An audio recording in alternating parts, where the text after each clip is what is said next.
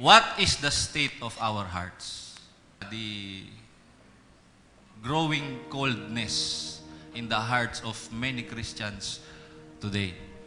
Sabi niya, you have left your first love. I know your works. I know your dedication. I know na umaattend ka ng church. I know na paminsan-minsan umaattend ka ng prayer meeting. I know minsan nagsasayaw ka tuwing worship. But, tingnan ko nga yung heart mo. Nandoon pa ba yung love sa ginagawa mo? Ano yung state ng heart mo? Kung paano ka pumunta ng church, pag upo mo dyan, paano ka nakikinig, what is the state of your heart to the Lord? Na baka natutuwa ka lang kasi nandyan yung crush mo. Baka nandyan yung jowa mo. Ang motivation or ang inspiration mo para magpunta ng church is the person beside you, behind you, in front of you.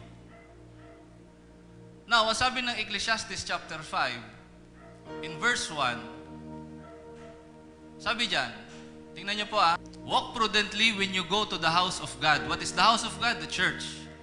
And draw near to hear. Mas malapit pa yung puso mo sa katabi mo kaysa yung puso mo sa Panginoon. At ang sabi ng Panginoon dyan, these people draw near to me with their mouths, but their hearts are far from me. Kaya nga, hindi makataas-taas ng kamay pag praise and worship. Kaya nga, hindi makasayaw-sayaw pag joyful yung kanta. Because your heart is not for the Lord.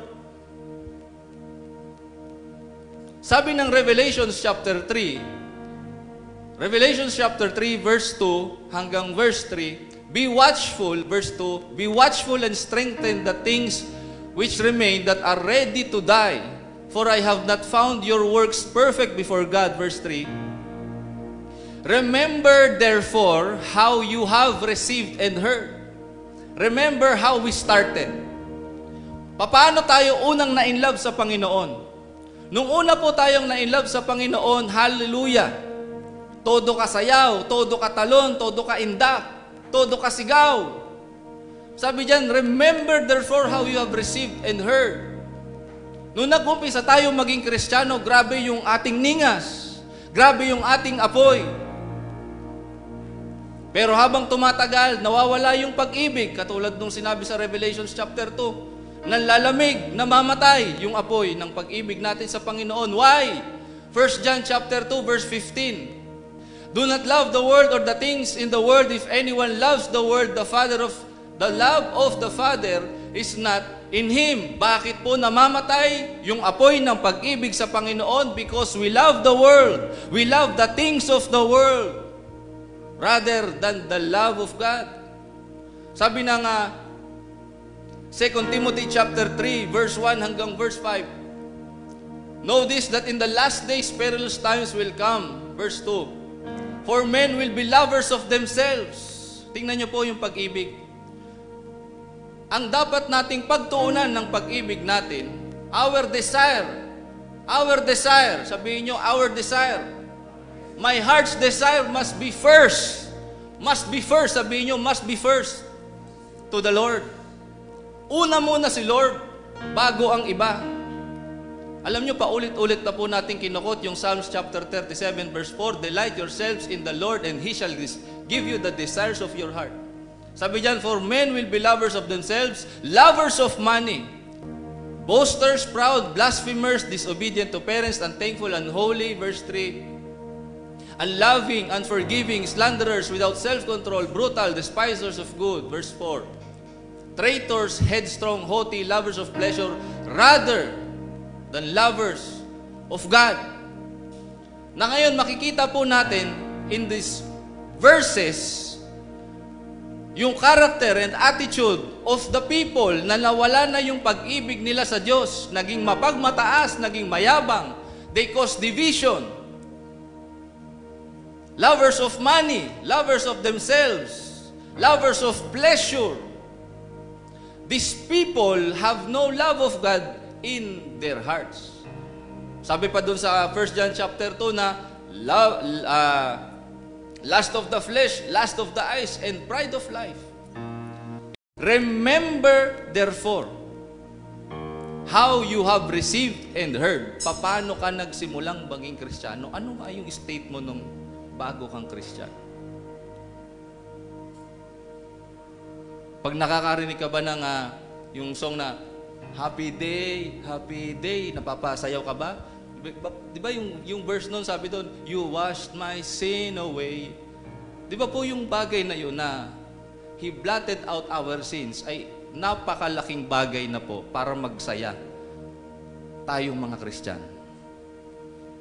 Hindi yung para tayong tuon niyan. Sabi, Happy Day. Happy ka ba na tinubos ni Lord ang tayo sa kasalanan po natin? Tataas mo na lang yung kamay mo. Kakanta ka na lang. Aawit ka na lang. Makikinig ka na lang ng salita. Remember therefore how you have received and heard. Sabi ng Hebrews chapter 12 in verse 12, Therefore strengthen the hands which hang down. Nang hina na yung kamay, hindi niya na maitaas, bigat na.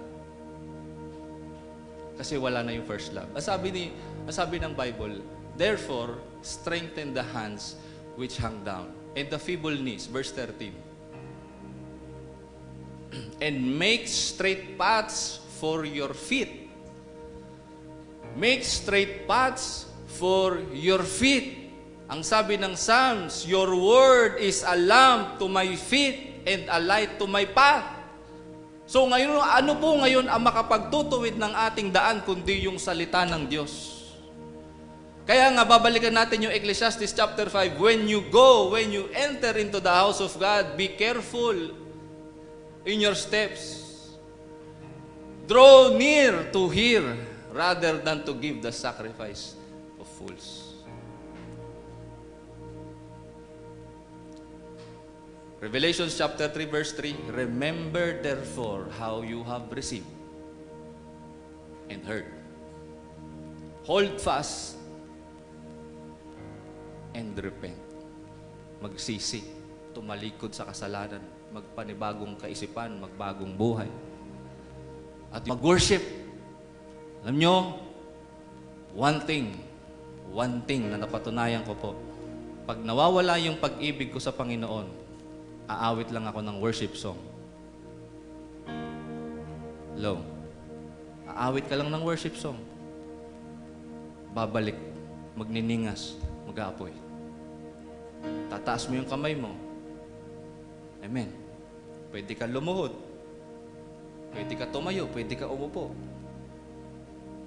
Because God does not look at the outward appearance. God looks at your heart.